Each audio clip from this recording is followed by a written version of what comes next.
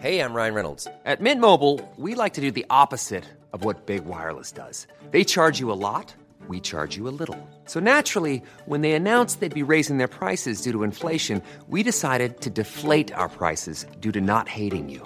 That's right. We're cutting the price of Mint Unlimited from $30 a month to just $15 a month. Give it a try at mintmobile.com/switch. $45 up front for 3 months plus taxes and fees. Promo rate for new customers for limited time. Unlimited more than 40 gigabytes per month. Slows full terms at mintmobile.com.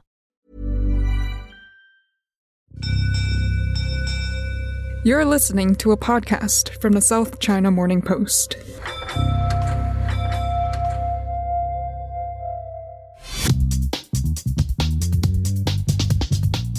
Hello, and welcome to the China Geopolitics Podcast. I'm Chad Bray, Senior Business Reporter for the South China Morning Post. This week, we saw U.S. Secretary of State Anthony Blinken invoke the Mutual Defense Treaty with the Philippines, in which the U.S. would defend against Chinese attacks in the South China Sea. And that came as Filipino fishermen renewed their complaints against Chinese Coast Guard ships who are threatening them in their traditional fishing waters. And at the same time, news organizations around the world published satellite images of Chinese boats pumping tons of raw sewage and damaging coral reefs in the region. And all of this comes as we mark the 5th anniversary of an international ruling on the South China Sea. And in the past 5 years, China has continued to reject that ruling. We'll be hearing from Beijing-based correspondent Sarah Zhang with analysis about this ongoing geopolitical contest. But first, we'll discuss the Washington statement that shocked senior American business leaders here in Hong Kong. The situation in Hong Kong is deteriorating, and the Chinese government is not keeping its commitment that it made how it would deal with Hong Kong. And so it is more of an advisory as to what may happen on Hong Kong. It's as simple as that, and as complicated as that. Talking with Hong Kong desk editor Denise Zhang about why Biden's warning is shocking and what this means for American companies based here in Hong Kong who want to do business with China.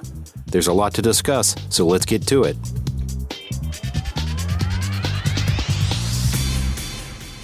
Hi, Denise. Thanks for joining us. Hi, Chad. Now, we want to focus in on sort of what we expect to come from Biden. We're on Hong Kong time, so the administration hasn't issued its warning yet, but we do expect it in the next few hours. What do you expect the Biden administration will say about Hong Kong? Well, we're expecting a business advisory to be issued overnight, just focusing on warning American companies investing or even operating in Hong Kong that the risks are rising. So when Biden talks about the risk of doing business here in Hong Kong, what exactly is he saying by that? Well, it means the risk associated with the deteriorating autonomy in Hong Kong, given or mandated by the one country, two system principle.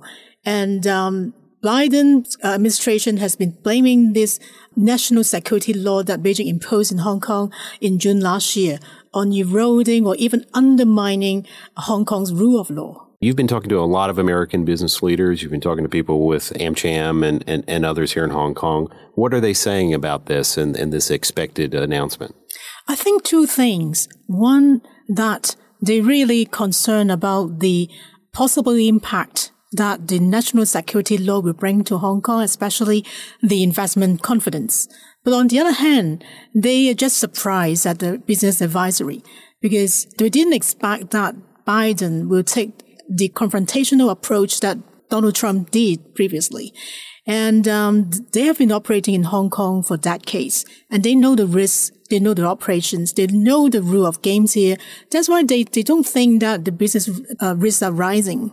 Yeah, and as an American, I haven't traveled home in a while because of the pandemic, but the last time I was home, there was really a sense of disconnect between what Americans on the ground here in Hong Kong were feeling versus what Americans were feeling in the U.S. about China. So what are you hearing from business leaders? Was this just not something that they expected in terms of the reality of the situation? Well, some business leaders I talked to, they're just surprised, at the entire thing. And one of them was saying they don't know. I mean, they say Washington really had no idea on what happened on the ground in Hong Kong because they're so far away, and something on news or even something in Washington could have been exaggerated.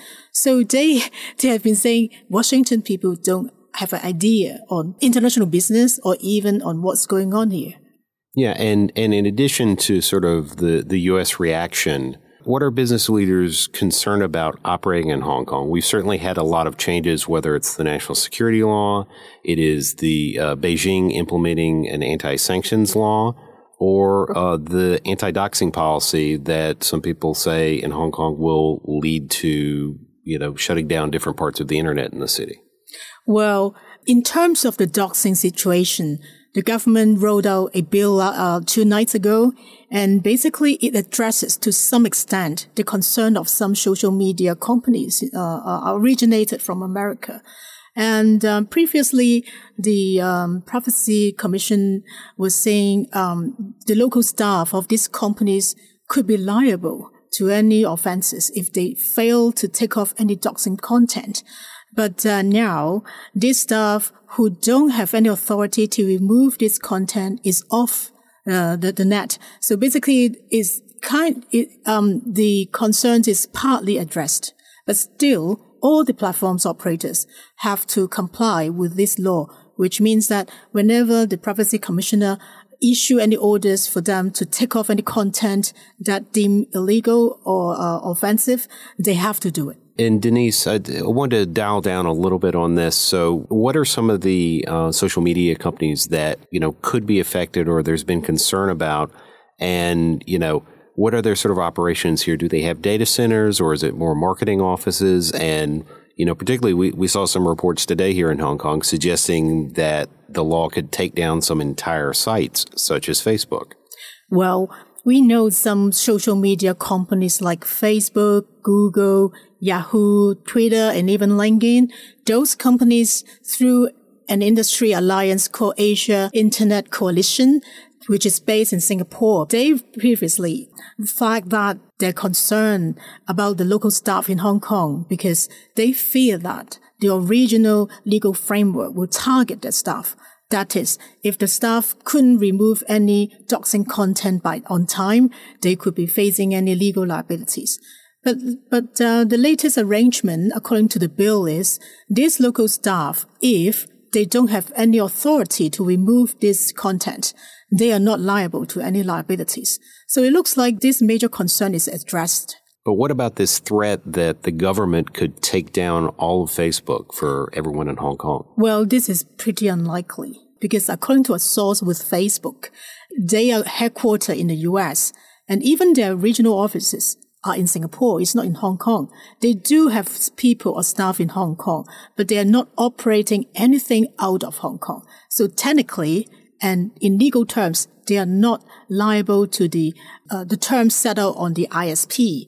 So I don't think they have any major issues like that. But there have been reports out there that, this anti-doxing law could be sort of the first step to a version of the Great Firewall for Hong Kong. So the Great Firewall, which restricts access to certain websites within China and has, been used to cull speech. At the same time, we've seen TikTok delete its app from Hong Kong.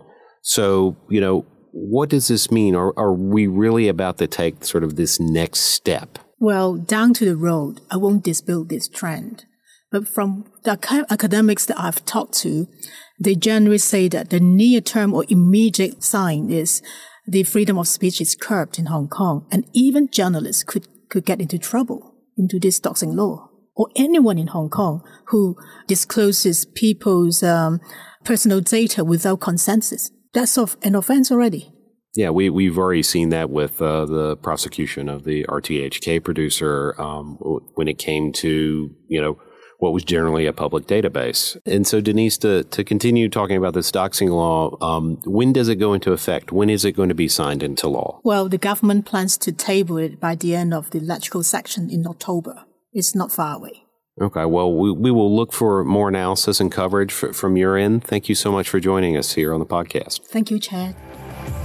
As critical news stories emerging from China continue to shape lives and business around the world, the weekly SCMP Global Impact newsletter brings you expert analyses and insights on the economics of COVID-19, society, technology, and the environment. Sign up to receive your weekly email at scmp.com/newsletters. To understand some of the heated rhetoric this week about the South China Sea from the U.S., Canada, and China, let's go back to 2013. Back then, the president of the Philippines was Benigno Aquino III, and that was the year the Philippines brought a case to the International Criminal Court in The Hague. They were filing against China's claims to the South China Sea and the 9-dash line, which roughly covers 85% of the South China Sea. 3 years later, in 2016, the Philippines won the case. But now there's a new president, a man named Rodrigo Duterte. Beijing has always rejected this ruling, calling it, quote, illegal and invalid, end quote. In fact, here's China's foreign minister, Wang Yi, back in 2016. With regard to such an arbitration case that involves far-fetched procedural and legal application and has so many flaws in ascertaining evidence and facts, the Chinese people do not accept it at all. And anyone across the world who upholds justice shall not agree with it. By not accepting or participating in the arbitration, China is in fact safeguarding the international rule of law and regional rules. Here we are in 2021, 5 years after the ruling was made, and the Philippines and China are once again making headlines over this dispute. But we've also heard Canada and a number of other countries making public statements, urging China to comply with the ruling. And as I've said at the start of this podcast, we have the U.S. Secretary of State invoking a treaty signed in 1951 that says America will go to war with China if it attacks the Philippines. And just this week, here's China's spokesman for the Ministry of Foreign Affairs, Zhao Linjian. He's reiterating China's rejection of the ruling. China will firmly defend its sovereignty, rights, interests, and security in accordance with the law, firmly protect the friendly cooperative relations with regional countries, and firmly safeguard peace and stability in the South China Sea. We have Sarah Zhang joining us right now, calling in from Beijing to analyze what's going on in the South China Sea. Sarah, you've published 2 articles this week focusing on not just the Philippines, but also on Vietnam and Taiwan and their issue with China over the South China Sea. Could you take us through a little bit of what you've found and what you've reported this week? Okay, sure. So I guess we'll talk first about the 5-year anniversary of the South China Sea Tribunal Award on July 12th. As you said, a number of countries put out statements on this key date, including the U.S., Canada, Japan, and Australia, that called on China to abide by the decision handed down at The Hague in 2016. And the U.S. in particular not only affirmed this decision, but also reiterated that a potential attack in the South China Sea would fall under U.S. treaty obligations with the Philippines, which is a clear sign to China that the Biden administration is continuing the previous Trump administration's policy when it comes to the South China Sea and U.S. efforts to counter Chinese influence in the region. Beijing, of course, is not happy with this, and the Chinese Foreign Ministry has been repeating its position that it sees the tribunal award as a piece of waste paper and accusing the U.S. of being the one who's causing instability in the South China Sea. We also saw these tensions play out on the day of the anniversary when the Chinese military accused a U.S. warship, the USS Benfold, of, quote, trespassing into Chinese territory when it passed by the Paracel Islands, which is claimed by Beijing, Vietnam, and Taiwan in the South China Sea. The U.S. countered by saying it's just a regular freedom of navigation operation, meant in part to challenge Chinese claims around the Paracels, which China officially refers to as the Shisa Islands. Within all of that, Beijing has continued to assert its claims to the South China Sea and the islands over the past 5 years. What's the reality of that word assert? Can you sort of unpack that for us? So in recent years, we've seen China become increasingly aggressive in staking out its claims in the South China Sea, from creating artificial island outposts to how it strengthened its military and Coast Guard capabilities in the region. In January, China actually passed a new law that explicitly allows its Coast Guard to fire on foreign vessels and to demolish structures in disputed waters. It's essentially asserting China's sovereignty by all means necessary. So for neighboring countries like the Philippines, of course, there are concerns that this would empower the Chinese Coast Guard to become what many fear is now acting like a maritime militia of sorts. So what we're seeing is that China is just much more comfortable with making its presence known in disputed waters, and they don't seem like they'll be backing down anytime soon. I want to go back to sort of what the Secretary of State Blinken said, where he invoked the Mutual Defense Treaty, and he's essentially threatening a war potentially with China. So you're in Beijing. What are you seeing in state media? What are they sort of saying about this? Well, so Blinken is saying that if China attacks the Philippines in the South China Sea, then the U.S. would be obligated to step in to defend its treaty ally. And this is something the U.S. has said before, actually. The Trump administration said it in 2019 and 2020. China obviously always responds very strongly. This time, the Chinese Foreign Ministry spokesman, Zhao Lijian, he came out. He's well known for his anti-U.S. hawkish statements, and he said that the U.S. has been abusing this bilateral military agreement with the Philippines to threaten this use of force against China, and that the South China Sea should not be this sort of hunting ground for the U.S. to seek geopolitical self-interest. Chinese state media played that statement up, and also there was a commentary by Wu Shicun, who is the president of China's National Institute for South China Sea Studies. He said that the U.S. and other Western countries have been trying to contain China through this issue, and they're using things like the arbitration award for their ulterior motives here. I wanted to circle back about sort of what's being said, from Manila about this. Is President Duterte, what's his stance on this? What's he saying? Before the 5-year anniversary, the Philippines Foreign Minister, Teddy Locsin Jr., he put out a video about the tribunal decision. And he said, it was a milestone in the international rule of law. It was essentially a gift that the Philippines had given the world, and that it had conclusively settled the status of historic rights and maritime entitlements in the South China Sea. But this issue itself, despite this kind of rhetoric, has been really tricky for President Duterte because he's come under a lot of pressure domestically because his critics say that he hasn't taken significant action in actually enforcing the tribunal decision. So he took office in June 2016, which was right before the tribunal announced this judgment. And very shortly afterward, he went to Beijing to meet with China's President Xi Jinping. And while he was in China, he described the award as just a piece of paper and one that would take a backseat in subsequent discussions with China. So his approach to foreign policy has been to really cultivate strong economic relations with China, and he's been very anti-US, which we saw recently when he tried to terminate the visiting forces agreement with the U.S. that is actually anchored on the Mutual Defense Treaty we've been talking about. Do you have a sense of what this might mean for the upcoming elections in next year in the Philippines? Mm-hmm.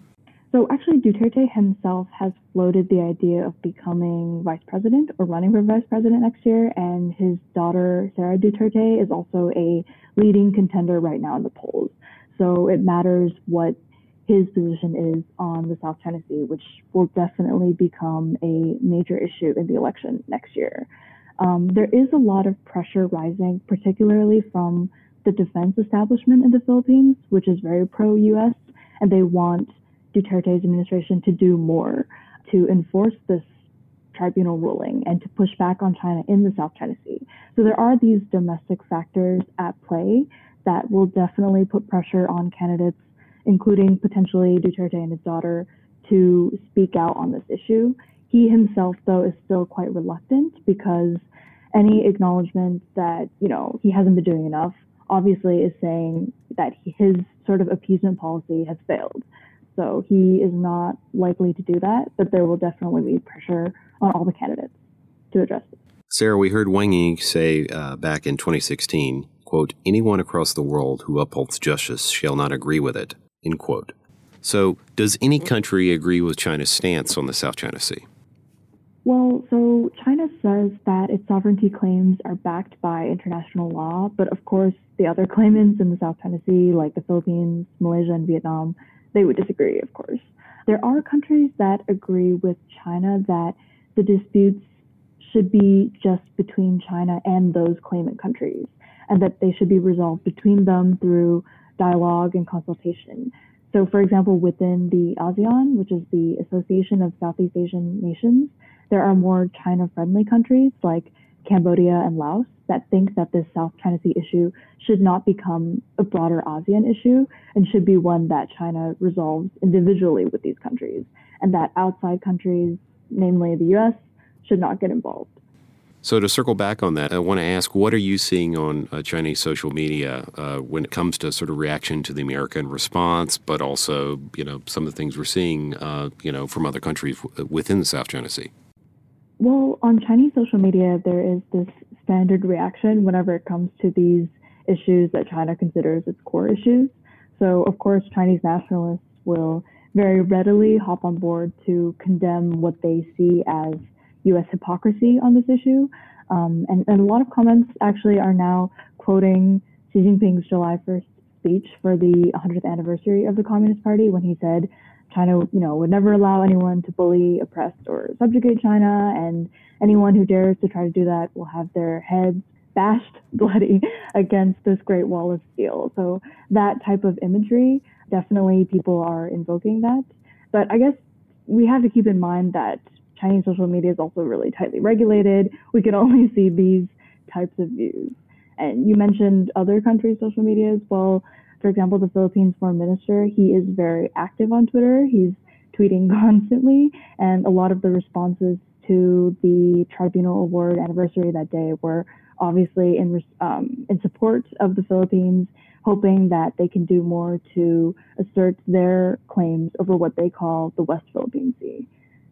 And Joshin took us through sort of the translation about the bloodied heads and the history of that commentary and how it's been used a few weeks ago on the podcast, and frankly how a number of the Western media didn't quite get it. The translation was a little bit off. So it's interesting that they've gone back to that on Chinese social media. Sarah, this has been a really interesting discussion. I wanted to ask you sort of what should we be looking out for next, or what's coming up on the next issue we should focus on around the South China Sea? So actually, we should be expecting talks between China and the Southeast Asian nations this month, and then throughout the rest of this year on code of conduct in the South China Sea. So this is something that they've been working on for nearly 2 decades, talking about since 2002.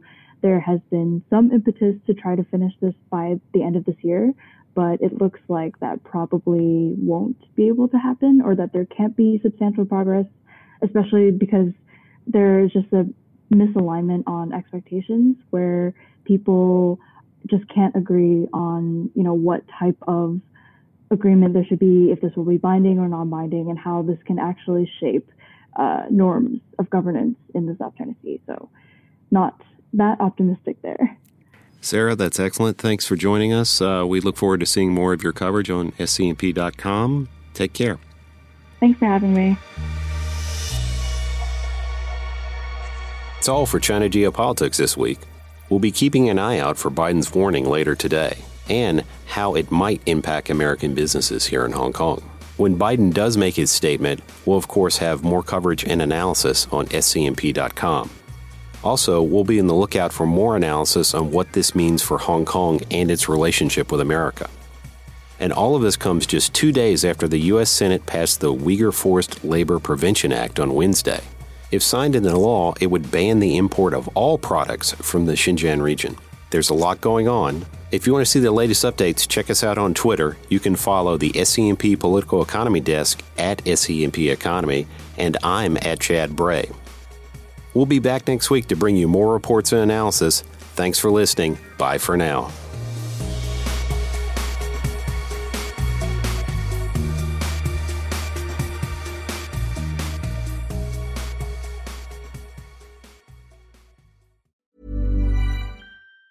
Tired of ads barging into your favorite news podcasts? Good news. Ad-free listening is available on Amazon Music for all the music plus top podcasts included with your Prime membership. Stay up to date on everything newsworthy by downloading the Amazon Music app for free or go to amazon.com/news ad free. That's amazon.com/news ad free to catch up on the latest episodes without the ads. Hi, my name is Danny Pellegrino from Everything Iconic, and I'm excited to talk to you about Club Med. Club Med operates beach and mountain resorts and is the best all-inclusive getaway for families. They have Club Med Punta Cana, their flagship family resort, and many other options in Mexico, the Caribbean, and around the world. Club Med are the pioneers of the all-inclusive concept, which is the best way to vacation. Great for families, groups, or even solo travelers looking for land and water sports, delicious food, and a place to make unforgettable memories. Visit clubmed.us, call 1-800-CLUB-MED, or your travel advisor.